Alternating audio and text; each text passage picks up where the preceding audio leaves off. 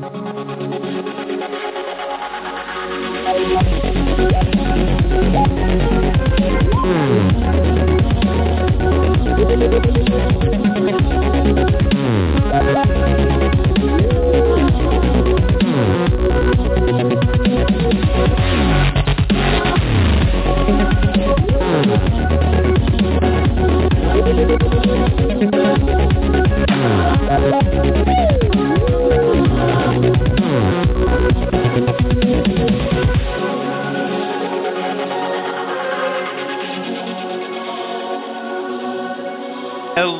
and welcome to Open Minds Radio. I'm your host, Alejandro Rojas, and I am here with super UFO investigator extraordinaire and television star, Jason McClellan. That is not me. I have no idea who you're talking about. Yeah, that's definitely you. Okay. Hey, how you doing? Good. How you doing?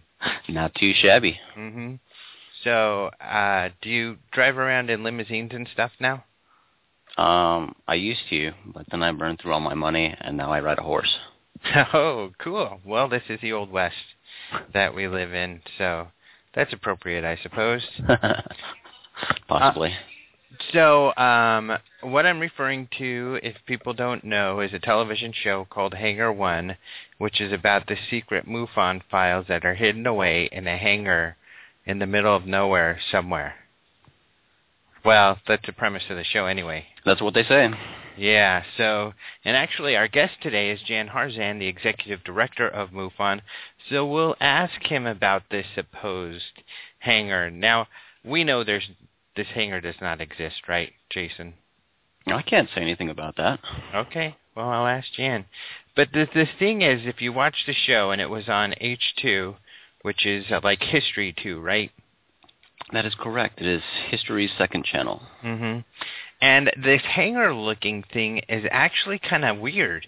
It's kind of a weird building. It looks like some kind of old European maybe hangar because it's got these brick walls and everything. It doesn't look like what one would typically think of, I think, when you see a hangar. Who knows? It's a hangar in the Midwest, so maybe they have interesting hangars in the Midwest. Mm-hmm. And when they filmed you, were you in this hangar?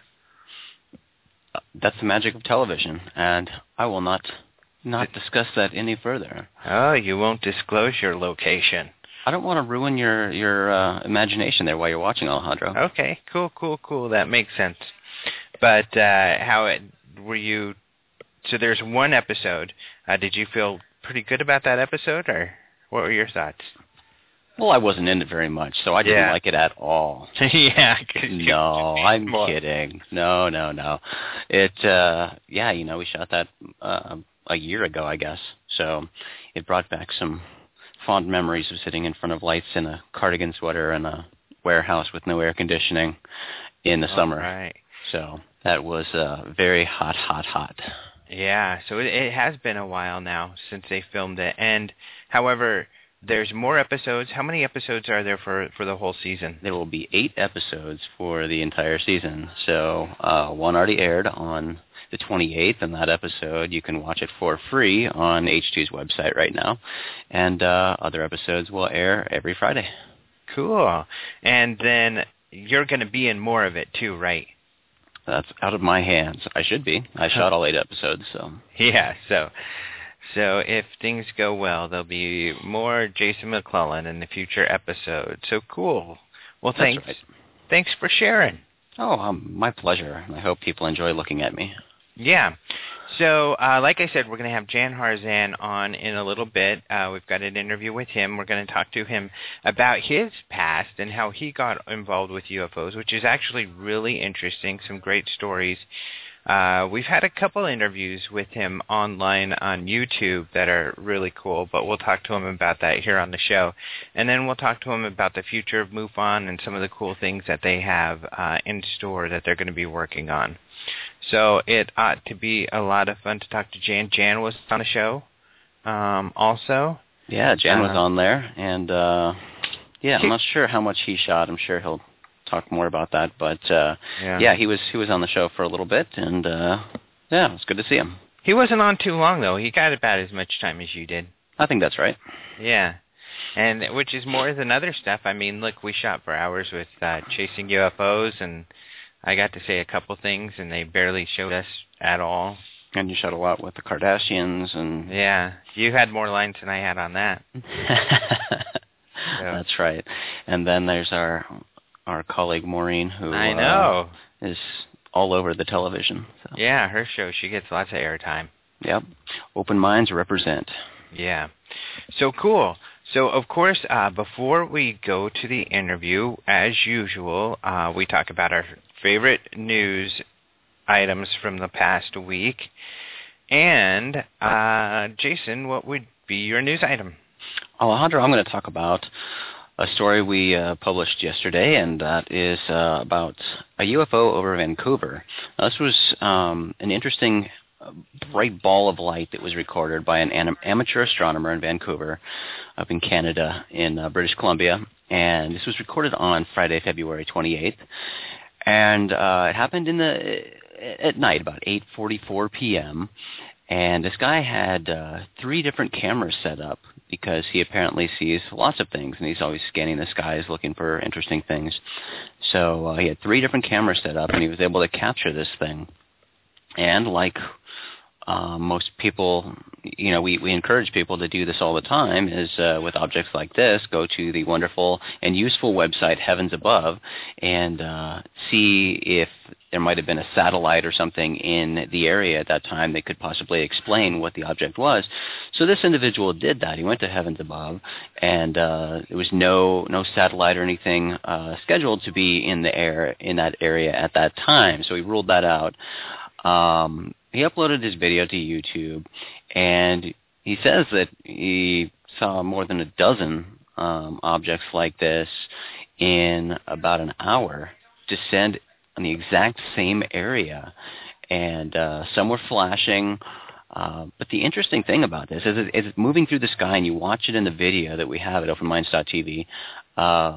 It's kind of moving at a slow, steady pace through the sky, and very similar to what a satellite would do. But then toward the end, it does something interesting. It seems to kind of stop in one area and just kind of hover there.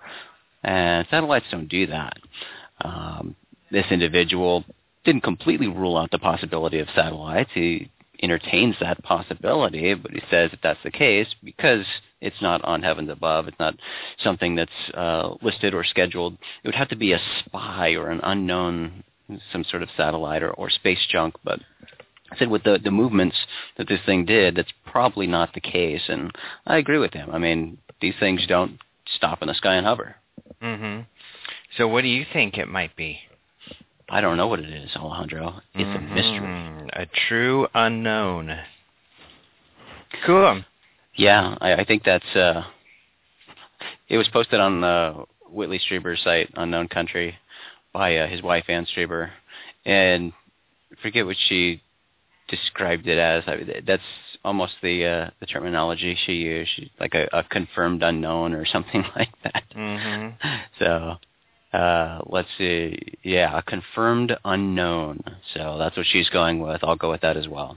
Cool, yeah. I didn't have time to read the story. I read a little bit about the 3 cameras, so I'm glad that you shared the details on that. But I did watch the video. Yeah, it's an interesting video. It's long, and, he used the 3 cameras, so we're seeing a bit of that. But, the most interesting thing is where it kind of gets lower on the horizon and then just stops. Well, and that's kind of fun because actually I posted one yesterday too, which was also MUFON had determined as an unknown. They couldn't figure out what it is. So it's kind of cool. We have so many stories where it is known or we're pretty certain what it is. But yeah, yesterday people can go look at 2 stories of real unknowns, ones that we can't figure out. Maybe. That's right. More exciting stuff. Yeah, that's kind of cool. Yeah. Well, what was your story? My story. I'm going to have a story and a warning. Uh-oh. Yeah, that's kind of exciting, huh? A warning. I don't know. I'm a little scared. Yeah, and, I'm going to do a story, a warning, and we have on the website an alert, a MUFON alert. People have to go to the website to look at that, though. The story I'm going to talk about is the Snowden documents because, of course, this Snowden character was a contractor with the NSA, and he had access to a lot of documents, and he has been releasing those. It's been a big story. I'm sure everybody knows about that. But in his latest release of documents on a website called The Intercept, and this website was started just to track Snowden documents and to talk about Snowden documents. And these are journalists from NBC and other places that have put up this website. But he released a few documents. One of them is a PowerPoint from an organization called GCHQ, which is the British government's communications headquarters. And they have this slideshow called The Art of Deception, Training for a New Generation of Online Covert Operations.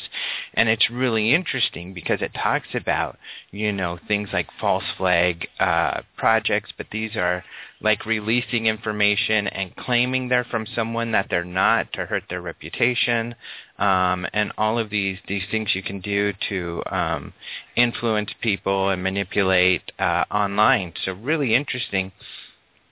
But it is just a slideshow, so we don't have the comments of the slideshow, so we don't know exactly the content of what the person, whoever presented this, was saying. But in this slideshow are three UFO pictures. One of them is a famous one from Red Bud, Illinois in 1950, and it's one of them that is more curious, that people don't know for sure what it is. Then there's a video from Mexico, from Arturo Robles, who we know very well, Jaime Maussan's friend down in Mexico. Often what he films is balloons, and I think this video might be that as well, Mylar balloons. And then the third one is a story you wrote about, and this is a picture from Cornwall, England, from October of 2011, and it just looks like a seagull flying by. And of course, we've talked about this before. When people take pictures of birds, they often can look kind of strange because of the motion blur and stuff like this. And this seagull even seems to have captured droppings that are in the air still under it. So you probably remember that. And then the slide directly after that one is of a camera, an iPhone, featuring the photograph tool, and then some wheels, some round wheels like hubcaps, maybe referring to people could throw hubcaps in the air and take pictures of them and look like UFO. I don't know what it's referring to. So we have no idea why they included those pictures or what those are about. Of course, it's about deception, so it could be that just, how things that are mundane can easily be seen as something that it's not. I asked Nick Pope about it, who worked for the Ministry of Defense as a UFO investigator from 1991 to 1994, and he said something interesting, but it makes perfect sense. He says, "While I left the Ministry of Defense in 2006, the Official Secret Act binds me for life. I am not able to contact or comment on intelligent matters, and I'm not prepared to discuss classified material that has been released without authorization." And, of course, these are still secret documents. These were not released under, their Freedom of Information Act, so the government doesn't want this out. So, of course, as a retired government employee, he can't talk about things that are still classified, which makes sense. It does make sense. So yeah, that's kind of interesting. So I think some people have said, oh, look, people's predictions that there were UFO files in the Snowden documents came true. I think that's kind of silly because even if you look at the WikiLeaks, these are thousands of government documents. There are people who report sightings and comment on sightings and things like that. So it's inevitable that the mention of the acronym UFO will come up. So I don't think it's confirms anybody's beliefs because these were not the object of the conversation here. But it is interesting, and at least now, what people have been waiting for is some kind of mention of UFOs in the documents, and now they have them. Do you have them? Do I have, what's that? The documents, Alejandro. You are the gatekeeper. Well, it's online, so you can just click the link. We have the link where you can watch this PowerPoint. Yeah, and you're right. Those images are interesting, and it was kind of amusing to see the bird poo come back. Yeah. Do you have any speculation about what these might be referring to? The same speculation you do, and that's all we can do is speculate at this point. Yeah. I think some people will be disappointed that Nick Pope said a whole lot of nothing, but like you said, I really think that's all he can say. So. Yeah, exactly, and it makes sense. Some people are, saying, of course, we'll read more into that, but I think his response makes sense. Yeah, I do too. So the warning, I just want to mention, just so people... All right, I'm nervous about this. Yeah, you should be. No, it's nothing to be too scared about, but it is coming up. And so just to give people a heads up, a UFO author has gone online. His name is Nigel Watson, and we wrote about him not too long ago because he did this Haynes manual on UFOs. So the Haynes manuals are a bunch of manuals on how to build stuff, how to build models, how to fix your car, how to do all kinds of different things. They've got lots of manuals, how-to type of stuff. And interesting enough, last year they did a manual on UFOs. So he, wrote about the history of UFOs and everything. And the reviews have been pretty good, that it was a pretty good book. And this gentleman in the UK, which is where these manuals are made, has written about a lot of other UFO things, including abductions and stuff like that. But he was somehow found on a website for drone hobbyists, people who have quadcopters and things like this, something that was called the Big UFO Project, where a bunch of these guys have been soliciting people all over the world to all fly their drone helicopters with LEDs at night at the same time. They were going to do it on April 1st for April's Fool's joke, but now they've changed it to April 4th. But perhaps now that their story's out, they'll change the date again. So he found that these people were going to do this big, elaborate UFO hoax. And like he warned, these big things become huge. And lots of times, just like the Canadian hoax we talked about, when people see it, they, even if a mundane answer comes out, they're like, oh, no, that wasn't it. It really was a UFO. It's not a quadcopter or whatever, even if the person who flew it admits to it. So if you see something flying around on April 4th or April 5th, actually, just be a little hesitant and be a little more careful. It could be one of these quadcopter clubbies flying around their little craft trying to trick us. And then again, Alejandro, it could be that they know about real UFOs coming then and they want to distract us and tell us to not pay attention because it's just a hoax. Whoa, that's heavy. Yeah, there's my warning. Yep. Well, thank you for your warning. It's heavy stuff. Hey, you want to scare people? I'll scare people too. All right. Well, is there anything else you wanted to mention there, Big J? No, sir. That is all for me. All right. Well, thanks for talking some news for us, with us. And let's go ahead and get to our interview with Mr. Jan Harzan. I am very happy to welcome to the show Jan Harzan, the Executive Director for MUFON. Hello, Jan. Great to be here. Thank you, Alejandro. Yeah, thank you. I'm so happy you could take some time out to talk. And it's kind of funny because, you and I have spent quite a bit of time talking over the years, and but I haven't had you on the show before. Yeah, it was, last time I think was at our 2013 MUFON Symposium. Mm-hmm. So you're the new executive director. You have been since that symposium this summer, but I think a lot of people don't realize you've been with MUFON for a long time. Yes, I have. I've actually over almost 25 years now. Wow. And a lot of that, well, what is your history with MUFON? Well, I originally discovered that there even was a MUFON back in the late 80s, early 90s. I attended a UFO Expo West out here in Los Angeles.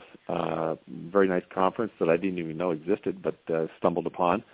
And one of the booths there was a MUFON booth, and so I came to know that MUFON actually was an organization that did the study of UFOs, and that interested me, so I got involved and started attending the meetings up in Los Angeles, and then later joined the chapter in Orange County where I live, which was started back in about 95. Mm-hmm.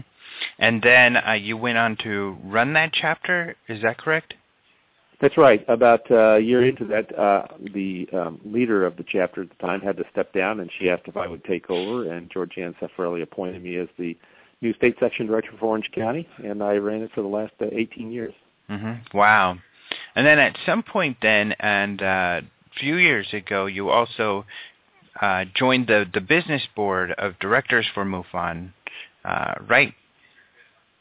That's correct. What happened was we ran our local chapter, had a number of nice meetings and different things we put together. We had a regular monthly meeting.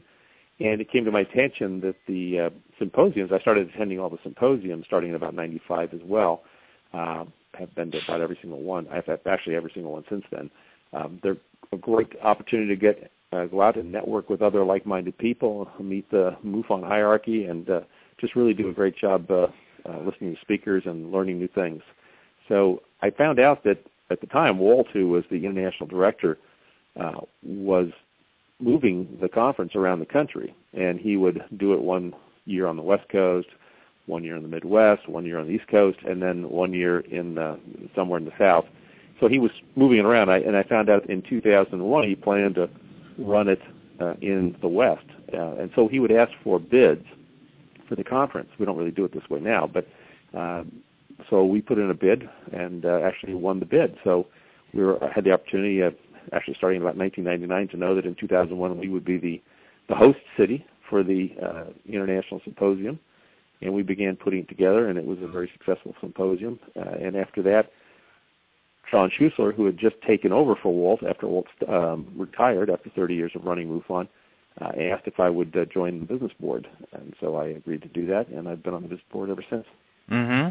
Yeah, so you have been experienced and involved with the administration with MUFON for several years now. That's right. And now you've taken over the head job. That's right. Yeah. Now it all comes to me. Yeah. So we'll talk about...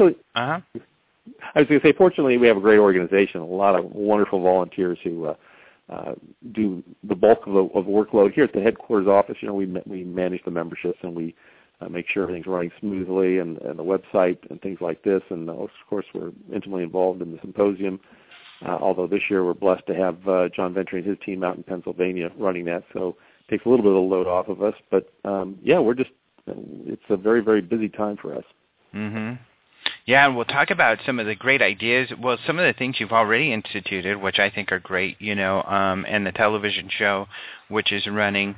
But I wanted to talk a little bit more about your background, because from our talks earlier, your motivations for not only your interest in MUFON, but your interest in the career you chose stems back to an incredible UFO event, essentially, that you had yourself, correct? That's right. When I was 9 or 10, my brother and I actually had a very close sighting of a craft. We were within 30 feet of it, and it really alters your whole understanding of the subject. It's one thing to believe that UFOs exist. It's one thing to believe that ETs are out there, but it's another thing to see a craft. This was in our backyard, which, interesting enough, is where most people see things, is right up the back porch or right up their backyard. And it was life-changing, let's just put it that way. Yeah. Do you mind sharing kind of the details of that event? Oh, sure. I'd be happy to. I want to start back with my interest in UFOs. I mean, when I was, young, 7, 8 years old, at that time, this was the early 60s, the newspapers, it was not uncommon to see a headline about flying saucers. I mean, they just published that all the time. And so my father had a men's magazine he would get. It was True and Argosy, and I believe it was in the Argosy issue. I read an article by Donald Keyhole, and the head of NICAP at the time, and he was just talking about the whole subject of UFOs. And what impressed me about the article was that this guy was a military officer, and he spoke very elegantly and very forcefully about the fact that these things were real, that they're here, and that they needed to be attended to. And so this kind of perked our interest, both mine and my brother, Jeff. And so we started to play around with it, and we decided, well, maybe these things have some kind of a electromagnetic type engine in them, because they're obviously propelling off the Earth or doing something of that nature. So we just decided we would build ourselves a flying saucer. And we designed this little 30-foot craft with 3 pulsed electromagnetic engines in it. Don't ask me where we got these ideas. We just did. It just kind of came to us, and we drew it up, and we said, okay, we're going to build this thing. Well, my mother took us to the store one day, and I think it was Thrifty Drug, and they had a little magazine rack, and we saw down in the magazine rack a little magazine called The Flying Saucer Review, which was a half-size magazine. If you took a normal-size magazine, cut it in half, what would that make it? About a 8.5 by, instead of 8.5 by 11, it would be like a 4 1/4 by, 5/8 or something like that. So it was a short magazine. But in the magazine, there was an article in it that said, these flying saucers are seen around military installations, nuclear power plants, and places where anti-gravity research is being done. So we looked and said, wow, we're doing anti-gravity research. We're building this craft, so maybe one of these things will come visit us. And we were just little kids at the time. We were just talking in his bedroom, sitting on his bed. Well, about a month later, I was in my room on a Saturday morning sleeping, and all of a sudden my brother comes into the room and he says, hey, there's somebody trying to break into my room. And I said, well, did you look out and see who it was? He said, no, I didn't look out and see who it was. It was 6:30 in the morning. So I said, well, let's take a look. So we went down to his room, took a peek. There was nothing there that we could see, and I said, well, let's go out in the backyard and see. Now, this was about April time frame, right before the time change. In those days, daylight savings happened in April. And it was very, very light outside. In other words, it was very bright. The sun was already up.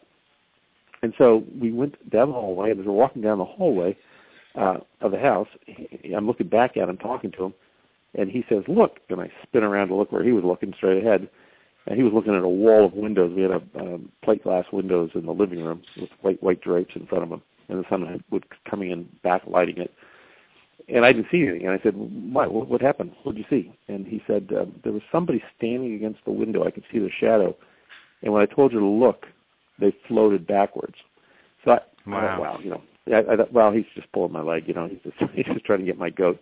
So, because we would kind of RF each other and do things sometimes. So I said, well, let's go in the backyard and we'll take a look. So we went into the garage, and as we were getting ready to walk in the garage, that's where the kitchen was. There was a big clock in the kitchen. I noticed it said 6:30 on it. Walked into the garage and then left out the back door into the backyard. And we walked to the end of the house and looked back towards his bedroom window where there was nothing there. So I'm thinking, okay, he's just, this is his fun time. He's just, kidding me with this whole thing. And so we turned around to go back into the house. We didn't take 2 steps when all of a sudden we looked to the left, and there's this craft frozen in the sky, 10 feet off the ground, with landing gear on it, making this humming noise. Now, if you've ever heard of a transmission at nighttime, if you walk by telephone poles and the transformers, they kind of make that hum. That was the kind of hum it was making. And it was just like frozen, like it was like just pasted in the sky, 30 feet from us, and bright orange, like a tank, and these blue landing gear on it, 4 of them, and then black suction cups on the bottom landing gear, and then brown crossbars on the between the landing gear with like a bolt in the center. So my first reaction when I saw this thing was, holy cow, these things are real. My second reaction was, wow, this thing looks like it's man-made. Now, the reason I thought that thought was because I saw that bolt where the crossbars crossed. There's a bolt right there like a scissors, almost like where it could scissor when it landed. But then I started looking at the craft, and it was perfectly smooth. I mean, there was not a seam or a rivet or a nut or a bolt in the whole craft. It was completely smooth, almost like a ceramic. And this was about 1965, April 1965. So I don't know that we even had that kind of technology back then, frankly. I mean, we were riveting together airplanes at those days. So I said, wow, that's pretty interesting. So then my next thought was, well, I need to go get a camera. So I said to my brother, I'm going to go in the house, get a camera, I'll be right back. So I ran into the garage and turned to go into the house, and we had locked ourselves out. Now, I don't even know if that's possible, honestly, because, I guess it could be. When we went out, maybe we just didn't unlock the door behind us. But I started pounding on the door as hard as I could, and everyone in the house was asleep. So after a few minutes, my older brother opened the door, and I said, "Hey, what's up?" And I said, "Nothing." I ran in the house, grabbed the camera, and ran back out, because I didn't want to take time to explain to him what was going on, because I figured we'd do this thing. So ran out in the backyard, and my brother was standing up on the swing set, looking out to the west. He had climbed up on the slide and was like as high as he could get himself, looking to the west over a hill, which was to the west of our house. Our house was kind of down a hill, and it was gone. And I said to him, I said, what happened? He said, well, it just hovered there for a second, perfectly still. And then all of a sudden it started drifting to the west and then out of sight, just shot out of sight. Yeah. I thought, darn, I didn't get a picture of it, but it was incredible sighting. I mean, it really did a number on us, I have to say that. Yeah, amazing. And didn't you say there was something funny about the landing gear? Well, the landing gear was corrugated, like it was like almost like the dryer hose, the corrugated, how it goes in and out, in and out, in and out. And it was cobalt blue. So the craft itself was bright orange. This was cobalt blue and then black suction cup. Wow. And then these crossbars were brown with a bolt in them. And so it was very ornate. I mean, it looked like it was painted. It's kind of funny because I told this story to Bill McDonald, who's a good friend of mine, and his father at the time was the chief scientist for Rockwell out in Thousand Oaks. They had a think tank out there, and his thought was, well, maybe it's something my father built. And I said, well, Bill, it's possible. I mean, I'm not saying it's extraterrestrial. I'm just saying it's a very strange craft, and it's in my backyard. But I said, why would they be testing it at 6:30 on a Saturday morning in my backyard? That doesn't make any sense to me, right? So, but anything is possible. All I can say is I saw this craft. Wow, how weird. And so did you have a bit of missing time? Am I remembering that correctly, too? Or was there some discrepancy with the time? Yeah, many years later, in talking to my brother about this incident, he brought up the fact that, which is true, that my brother was not up. My older brother was not up when we went out. I mean, he was in bed asleep.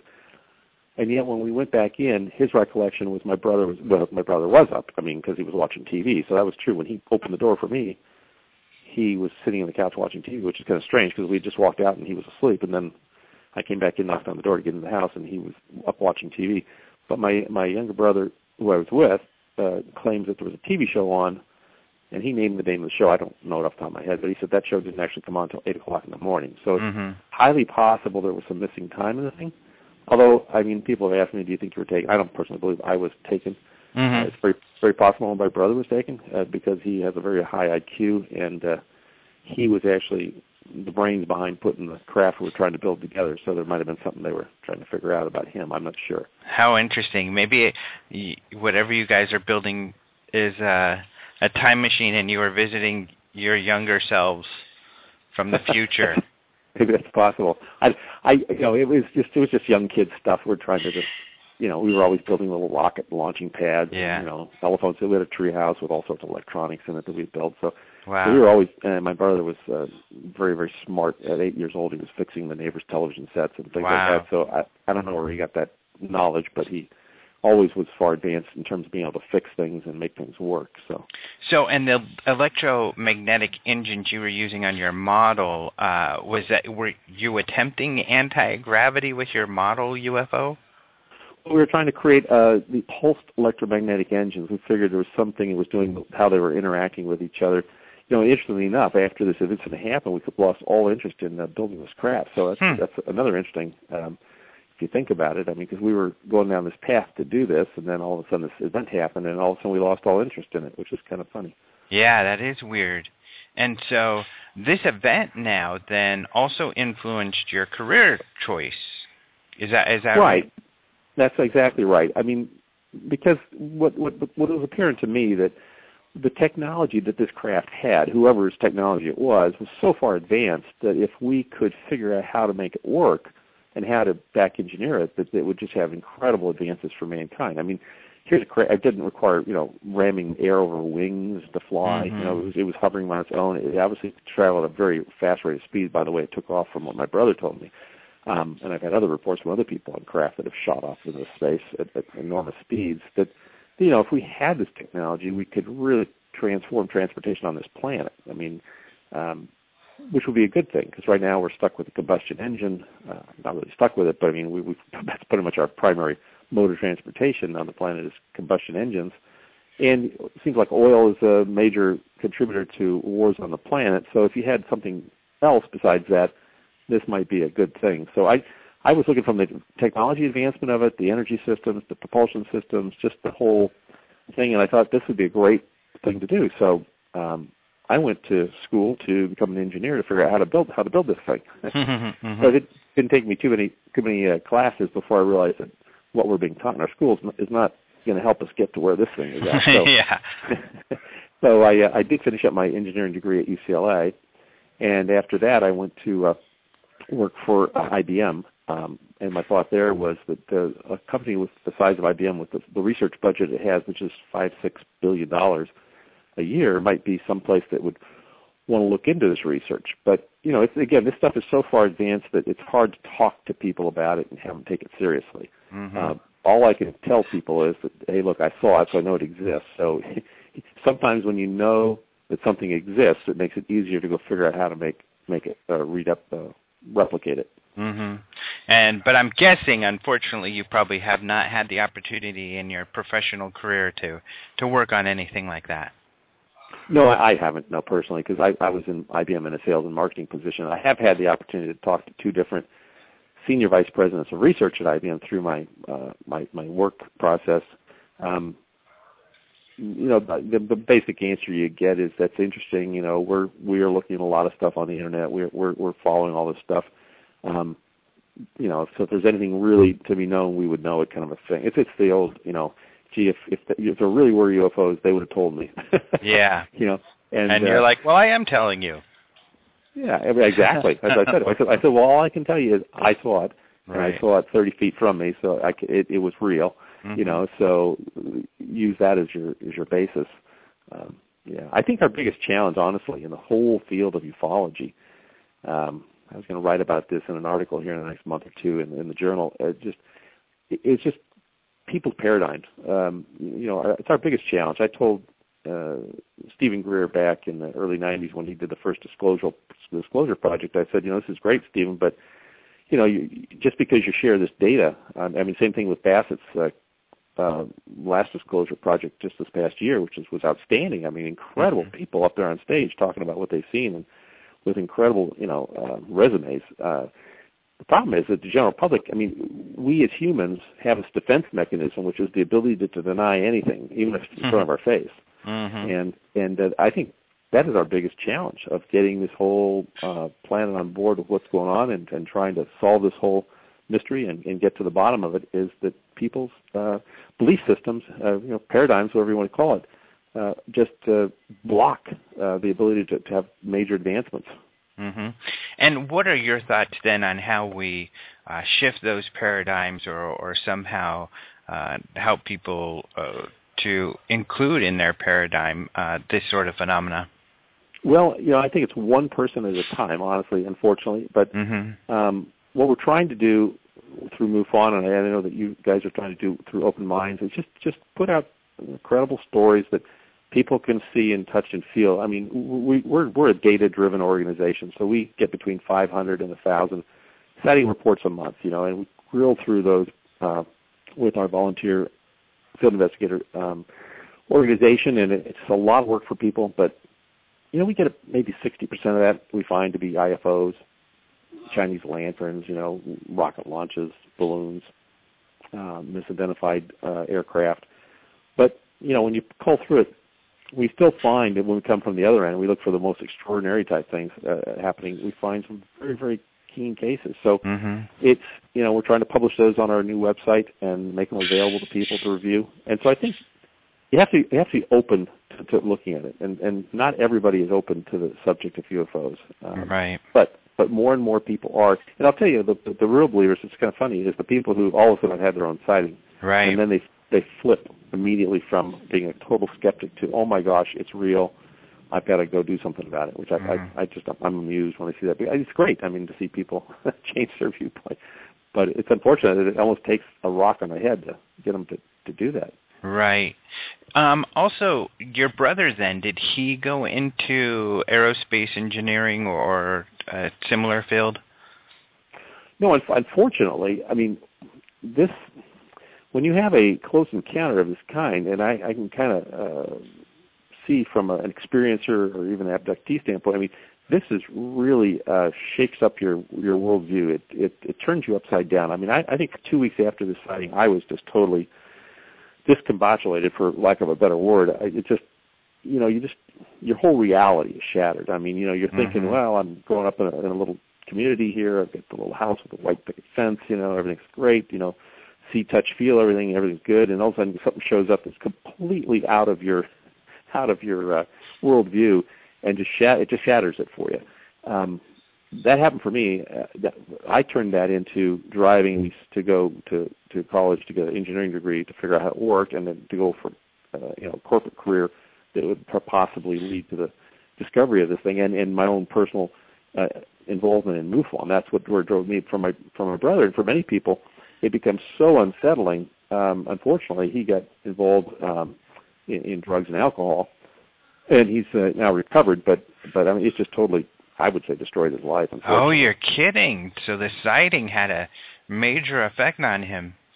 Yes, I believe it was because he believes it's because of the sighting, and he still has night terrors about it. So, unfortunately, but he's a functioning member of society, and he's doing good. He's doing better, but it didn't help his life much. I got to say that. Well, that's amazing, and it's kind of interesting because I didn't know that part of the story. So prior to this, I thought, wow, this is a neat sighting. Whatever happened, inspired you to move on, to go to work for IBM and be an engineer, but then and now also to help run MUFON.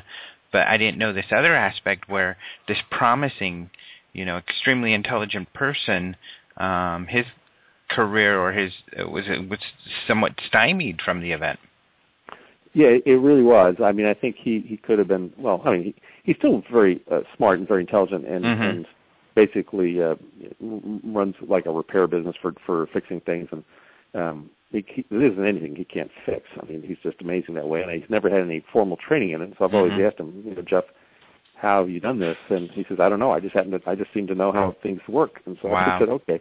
So he's almost like a Tesla kind of guy, where he just, kind of, it comes to him somehow. And, he's been doing very well now. I'm very proud of him. And he's helped out with MUFON in certain cases where I needed his help. And just hoping it continues that way for him. Yeah, wow. Yeah, incredible. So that's really interesting. Another interesting story, because we have this on the website where we did a video with you talking about this, and I've heard you talk about this for years, but I just wanted to kind of have you tell this story here because we get a little more time to kind of get the details of it, which I think are interesting. But your story of this encounter you had with Ben Rich. Right. So I was wondering if you could share that. Sure. I mean, the Ben Rich story is basically, I'm an alumni of the UCLA School of Engineering, and they have an association called Bolter Associates, which I belong to. Basically, it's, you fund, it's an annual fund for the school, and you pay so much money, and then you become part of this thing. So to honor and to basically continue to recruit people for this function, they put on quarterly or twice a year functions, and one of the functions they had, I got a mailer in the mail, was that Ben Rich would be speaking at UCLA to the engineering alumni. I believe it was March 23rd, 1993, if I remember correctly.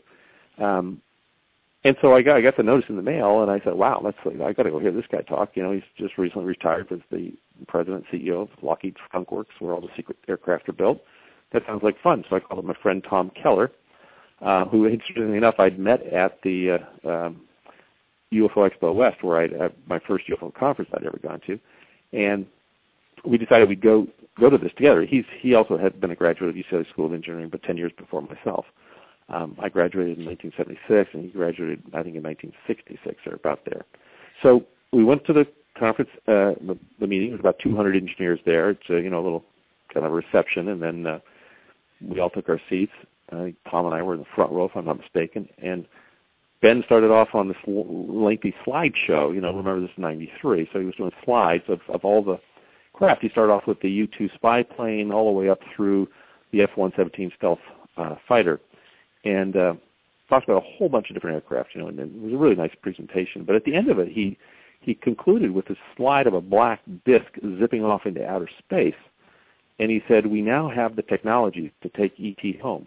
And that's a quote. That's exactly what he said. And then he stopped, and the whole crowd busted up laughing.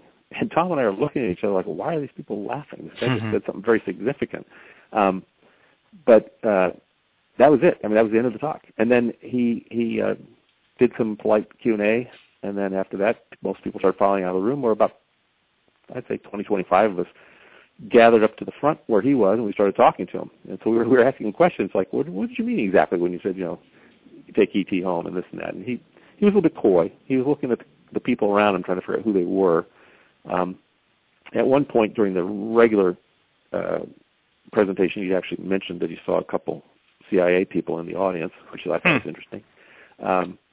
And he basically shared a couple thoughts with us. One was that there was an error in the equations, and we figured out what it was, and we now know how to take E.T. home. So he wouldn't. I asked him point blank, what equations you're talking about, and he wouldn't tell us. I'm thinking it's either Maxwell's equations, which are the equations for electromagnetic theory, or possibly some of Einstein's equations.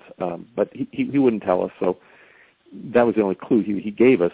And he also shared, I guess, when I was walking out of the room, I kind of jumped to the end here after probably about 30 minutes of these people talking to him and asking questions.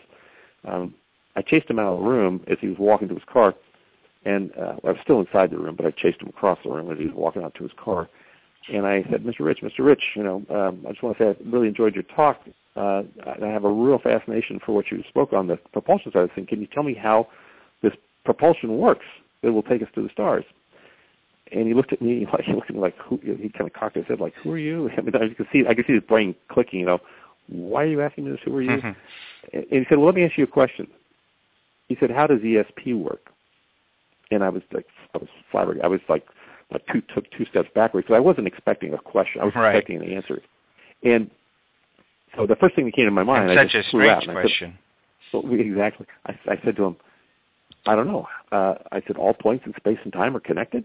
He looked at me and he said, that's how it works. And he turned around and he walked out.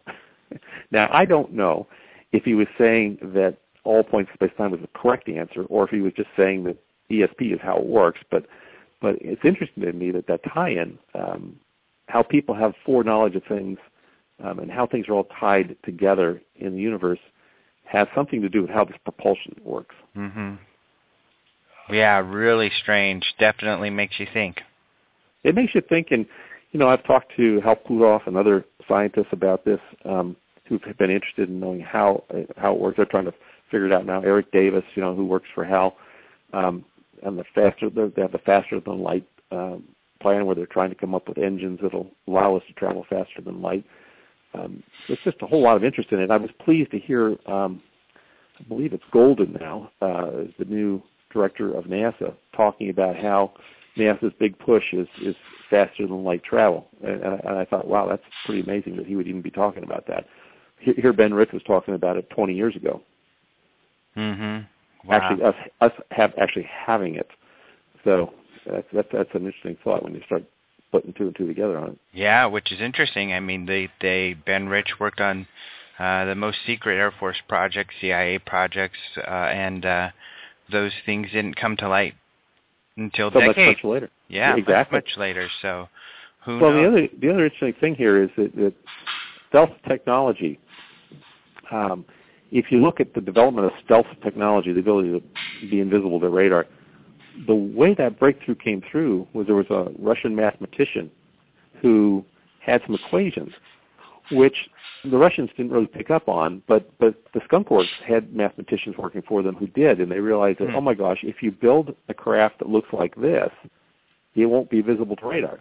And that's how they came up with the design for the F-117. So that's interesting. It's almost a similar story to this one, which is, okay, if you want to travel faster than light, it's all in the mathematics. So they looked at the mathematics and figured out what the error was in it, whatever that might be, and it fixed the error, and that allowed them to figure out how to travel faster than the speed of light. Or let's put it this way, it allowed them to figure out how to take ET home, in Ben's words. Right. Wow, pretty amazing. So let's talk to MUFON, and now that people have gotten to kind of know more about you and your vision for the future of MUFON, and we've seen it, I think, as a MUFON member. I've seen the changes, which have been great. And I guess one thing we could first talk about is the TV show, Hangar One. Sure. So just aired. Of course, our Open Mind colleague here, Jason McClellan, was in it, and so we were all excited about it as well. But I guess just to clarify a couple things, the actual hangar does not exist, right? No, the actual hangar does exist. It's a real hangar. But is it a MUFON hangar? No, it's not a MUFON hangar. However, it's located, there's no secret to this. It's located at Lunken Airport in Cincinnati, which is where Dave McDonald, my predecessor, had moved headquarters to. And there are actually 3 hangars on the airfield, Hangar 1, Hangar 2, and Hangar 3. And we had stored all the files in Hangar 1. So this show, when it first, we signed the paperwork on it, was back in 2011 under Clifford Cliff. So this has been a project that's been in work for over 3 years. And so it's gone through a number of different ups and downs. And then was ratified in late 2011. And then Dave took over in early 2012 when Cliff had to step down due to some family medical reasons. And it actually expired, and then he re-signed a contract in 2012. And so when I came in mid to late 2013, this project was well underway. In fact, they had already done a lot of filming on it. So that hangar was where we stored our files. They thought that they took pictures of it, and then actually the network said, "Hey, that's pretty cool. Let's call it Hangar 1." So that's how it got the name. Oh, that's kind of cool. So there is a Hangar 1, and is it the same hangar as in the show, or? Yeah, absolutely. Yeah, so you're looking at the hangar. You're kidding! I did not know that. It's a really interesting looking. It looks old. Well, it is. It was built back in the 20s or 30s, and it has some interesting history behind it because Howard Hughes used to park his plane in there. And he would meet his girlfriend. I think it was Jean Harlow. I'm not really a Howard Hughes buff, but and they would meet in that hangar. So it's got a lot of history to it. Holy cow, that is so interesting. I didn't know that. That's cool. Yeah. But how about the interior shots? No, those are done somewhere else. The interior shots are done somewhere else, right? Yeah. So it's a TV. Yeah, they take liberties. They take liberties, and we originally had started off wanting to be about the just following investigators around, and unfortunately, the network looked at that and said, you know what, with the UFO Hunters and all these other shows out there, they're all the same. We need to differentiate ourselves. So let's pick some topics and then see what we can find in the files to maybe substantiate stuff. So that's kind of been what it's been about. We're hoping if we get another season of this thing, we can actually move it back towards the actual cases. But I think the topics they've chosen are pretty good ones. U.S. presidents, what they know. I've talked to a number of people who were not particularly, keen on the whole UFO subject, and after they saw the episodes, they say, "Gee, I didn't realize that. I didn't realize that this had happened. I didn't realize that Truman had said that. I didn't know that, Kennedy had done that with Brezhnev. I didn't know that, Reagan had actually seen his own UFO, and all the stuff's documented, but it just doesn't get to the public. So it's more of a public awareness program than anything else. I would love it to be about just MUFON investigators and what a great job they do, because they do work hard every day but most people won't watch a UFO investigation case because they don't tend to be too exciting, frankly. They're pretty. Well, I don't know. I guess, but I'm biased. MUFON had a show several years ago that was like that, and I thought that was great. I thought that was a really cool show. But who knows? We're not producers, huh? Well, it was a good show, and it didn't get picked up. Exactly. There were three pilot shows done, and they never got sold. Yeah, so exactly. So that tells you, and so it's all about, can you sell a show? So yeah. I was just going to say the presidential files now, those aren't necessarily MUFON files. They're investigations that MUFON people have done. Is that correct? Like, for instance, John Ventry says MUFON has in its files eyewitnesses to the Eisenhower extraterrestrial meeting. Is that true? Well, we do have files on that whole event that happened from multiple sources. So, from Len Stringfield's files, from newspaper clippings, we just put out a news release last week or week before about a TWA pilot who called us. He wasn't the first-hand witness. But he talked to the first-hand witness who had seen the event or heard about the event. We also have recordings from Frank Strange's and people from the past. So there is plenty of documented evidence in the files. Now, is it an actual case file where a MUFON investigator went out and talked to the President of the United States? No, it's not. But that there is evidence to back up the stories. Okay, gotcha. Cool. So, yeah, do you think there are, or have you had any people saying in MUFON, wait a second, that's kind of not our case files? You mean, why are we putting our case files on TV, or what? Or no, like with the presidential cases, that's not really a case file. Have you ever have you had any backlash in that way with the show? Well, overall, the feedback's been overwhelmingly positive. Cool. I mean, would we prefer to have just a specific case that we did highlight? Absolutely. And I had a conversation with the producer yesterday, saying we'd like to steer it back that way if we can. I mean, but to get something on the air, get it sold, it's either you have to kind of roll with the punches on some of this stuff to. Otherwise, you're not going to make it on the air. It won't, the show won't go. So the one thing I do like about the show is that it's different than other UFO shows. So it's going to take topics, and everyone's going to be different. So it's going to be completely different. There's like UFO hotspots in America. There's going to be like Star Wars weaponry. There's going to be different shows on different topics, and they're going to try to use case files and actual sighting reports to kind of tie back into, is it possible that maybe this is something that we used to develop and get to where we are today. So it's basically going to make people think about the whole UFO subject and how it has impacted us as a human species. So I think that'll be a good way to go. I think people will like it. We'll see if there's a second season or not, and then where that goes. Well, cool. Yeah, it seems to be popular so far. I mean, I just because people have been asking us about it, especially with Jason in it. How do I watch it? How do I watch it? And I went to the H2 site this morning to get the link, and it showed it as the top of the most popular shows being, viewed on the H2 site. Yeah, it actually was the number one show for Friday night, which is kind of amazing since Ancient Aliens has been their number one show up until this point in time. Wow, it's cool. Probably because it's something new. People want to see something new. So hopefully that will continue, and we're pleased with the response. It's been a very positive response here at headquarters.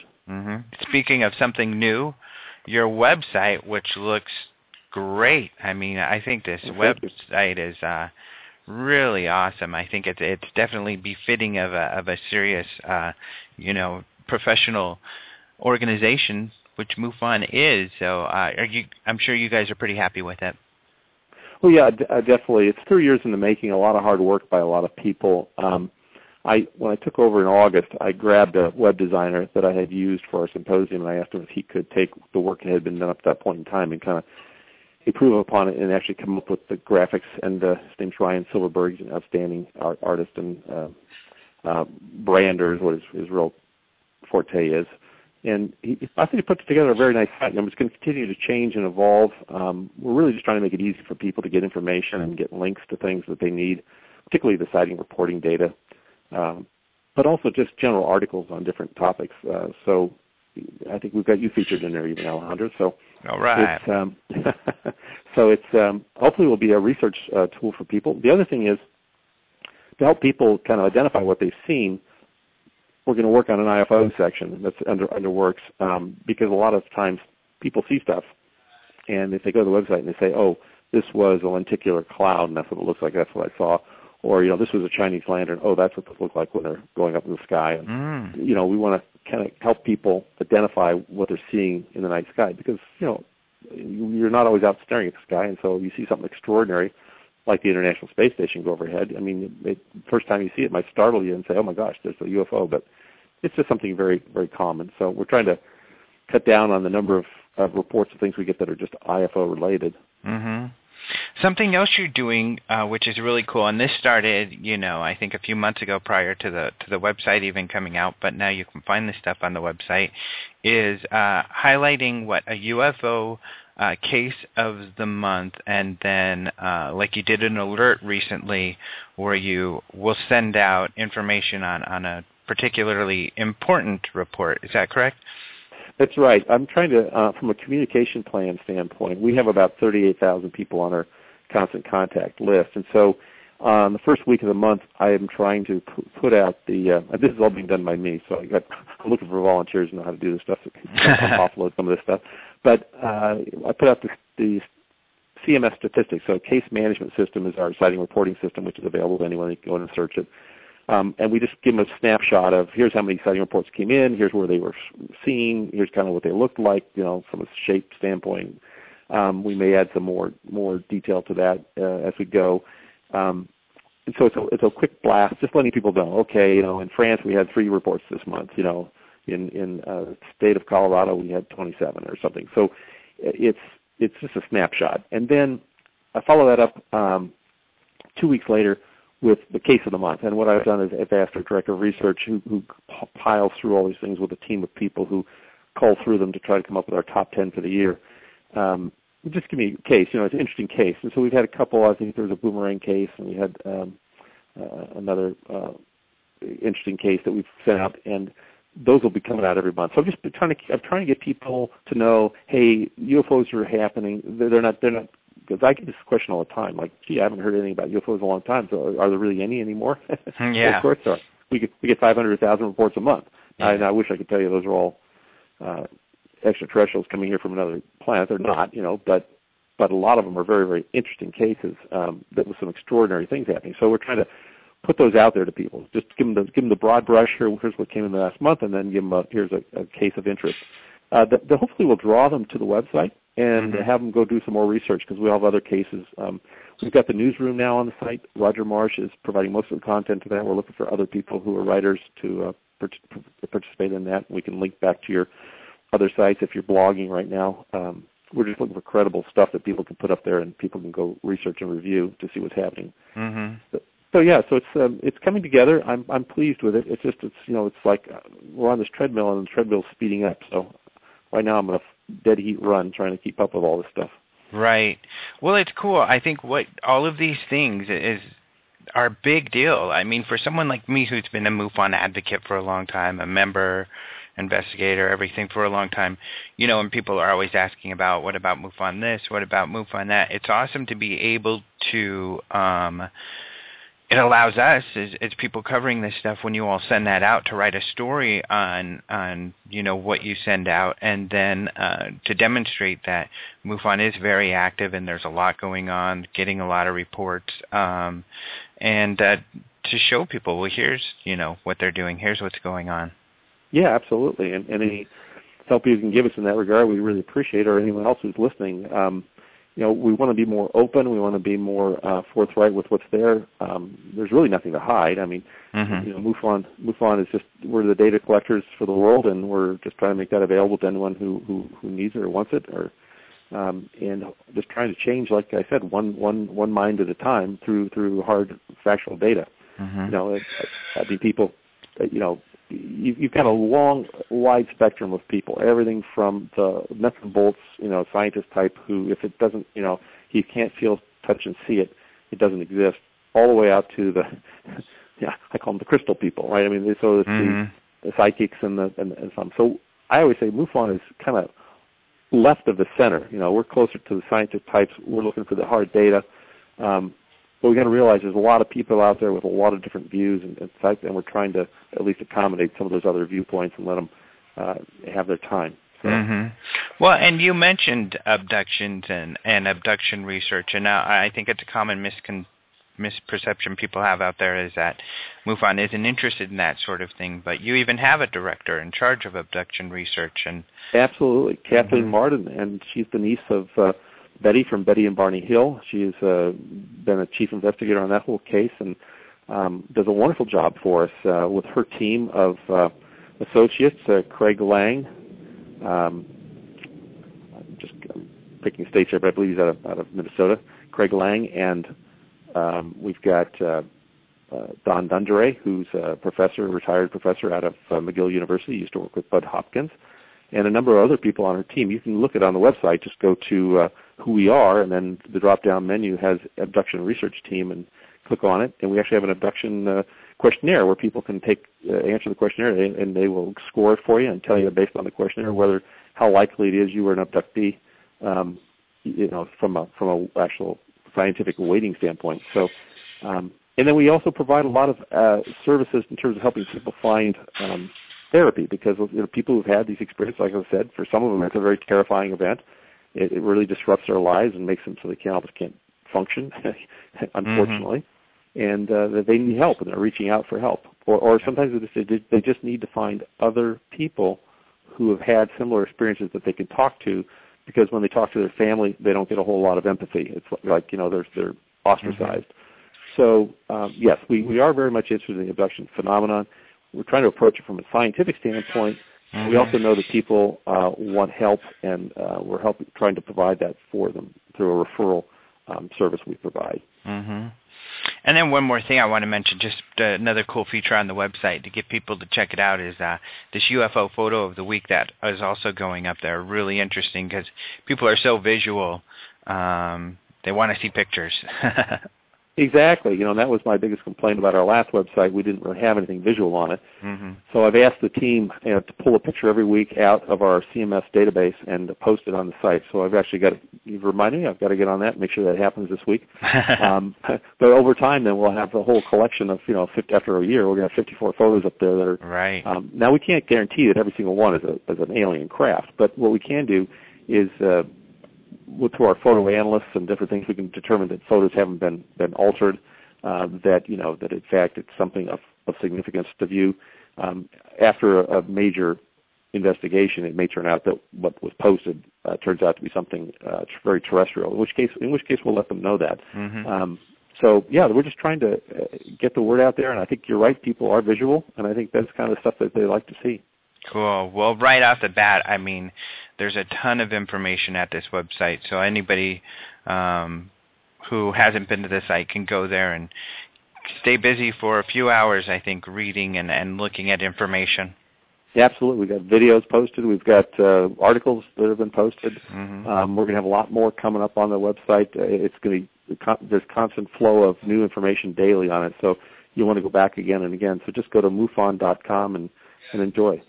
Well, this is cool. It's exciting. I mean, your efforts and the website, and then Roger Marsh always writing about the sightings, it means there'll be a bigger flow of information out to people about what you guys are up to, and I think really that's what people have been interested in, and now they're getting it in abundance. Not that they weren't getting it before, but even more so now, which is really exciting. Yeah, and I think that's what people have been requesting, like you said, and we're hoping to deliver.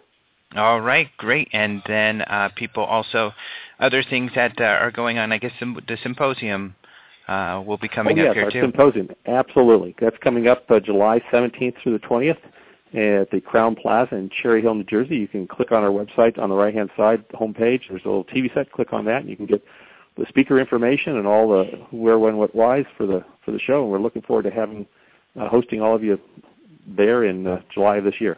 All right, great. Well, thank you so much. I think we're pretty much out of time, but thank you so much for taking the time to talk to us. Really interesting stuff, and it's really exciting, everything going on with MUFON right now. Yes. Let's talk again. Thanks, Alejandro. Yep. Thank you. Take care. All right. Thank you to Jan. And, of course, you can go see MUFON and their new website at MUFON.com. Really cool website, and they've got a lot of information on there now for people to go look at. And it's a great website. They needed a new one, and whoever put that together did a really, really good job.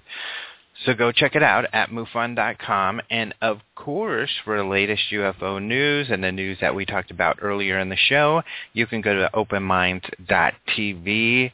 We also have our YouTube channel that you can check things out there, including Spacing Out. And there'll be a new episode of Spacing Out, I believe, later this week. So you'll be able to check that out. Of course, that's where Jason and Maureen talk about all of the UFO news on and it's a video web series that we have.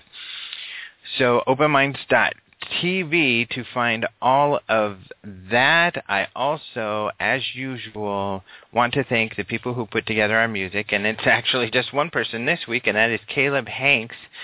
He put that opening music together for us specifically but he also does his own music, and he's put out an EP. I talked about this earlier, but it's pretty cool. Caleb has given me permission to play songs from that EP at the end of every show, which I want to do because I think they're really cool. I think he's done a great job putting these together, and I think you all would really like them. So you can go look for the EP. Just go look for The Clerk, Caleb Hanks. You could Google that. I'll put the link up on the radio site, but we already have a link up there, I'm pretty sure. But this song that we're going to play at the end of the show today is called Vision. So I guess it's Caleb's vision of the future, and you wouldn't know it, but Caleb is so serious in this music, and you know, it sounds like, you know, he's getting into some deep topics and stuff, but he's actually really goofy. He's a goofball. He's sillier than I am. Super silly guy. Super cool guy. But anyways, check out The Clerk. We will talk to you later. We'll be on next week with Patty Greer talking crop circles. So we'll talk to you next week, people. Adios, muchachos.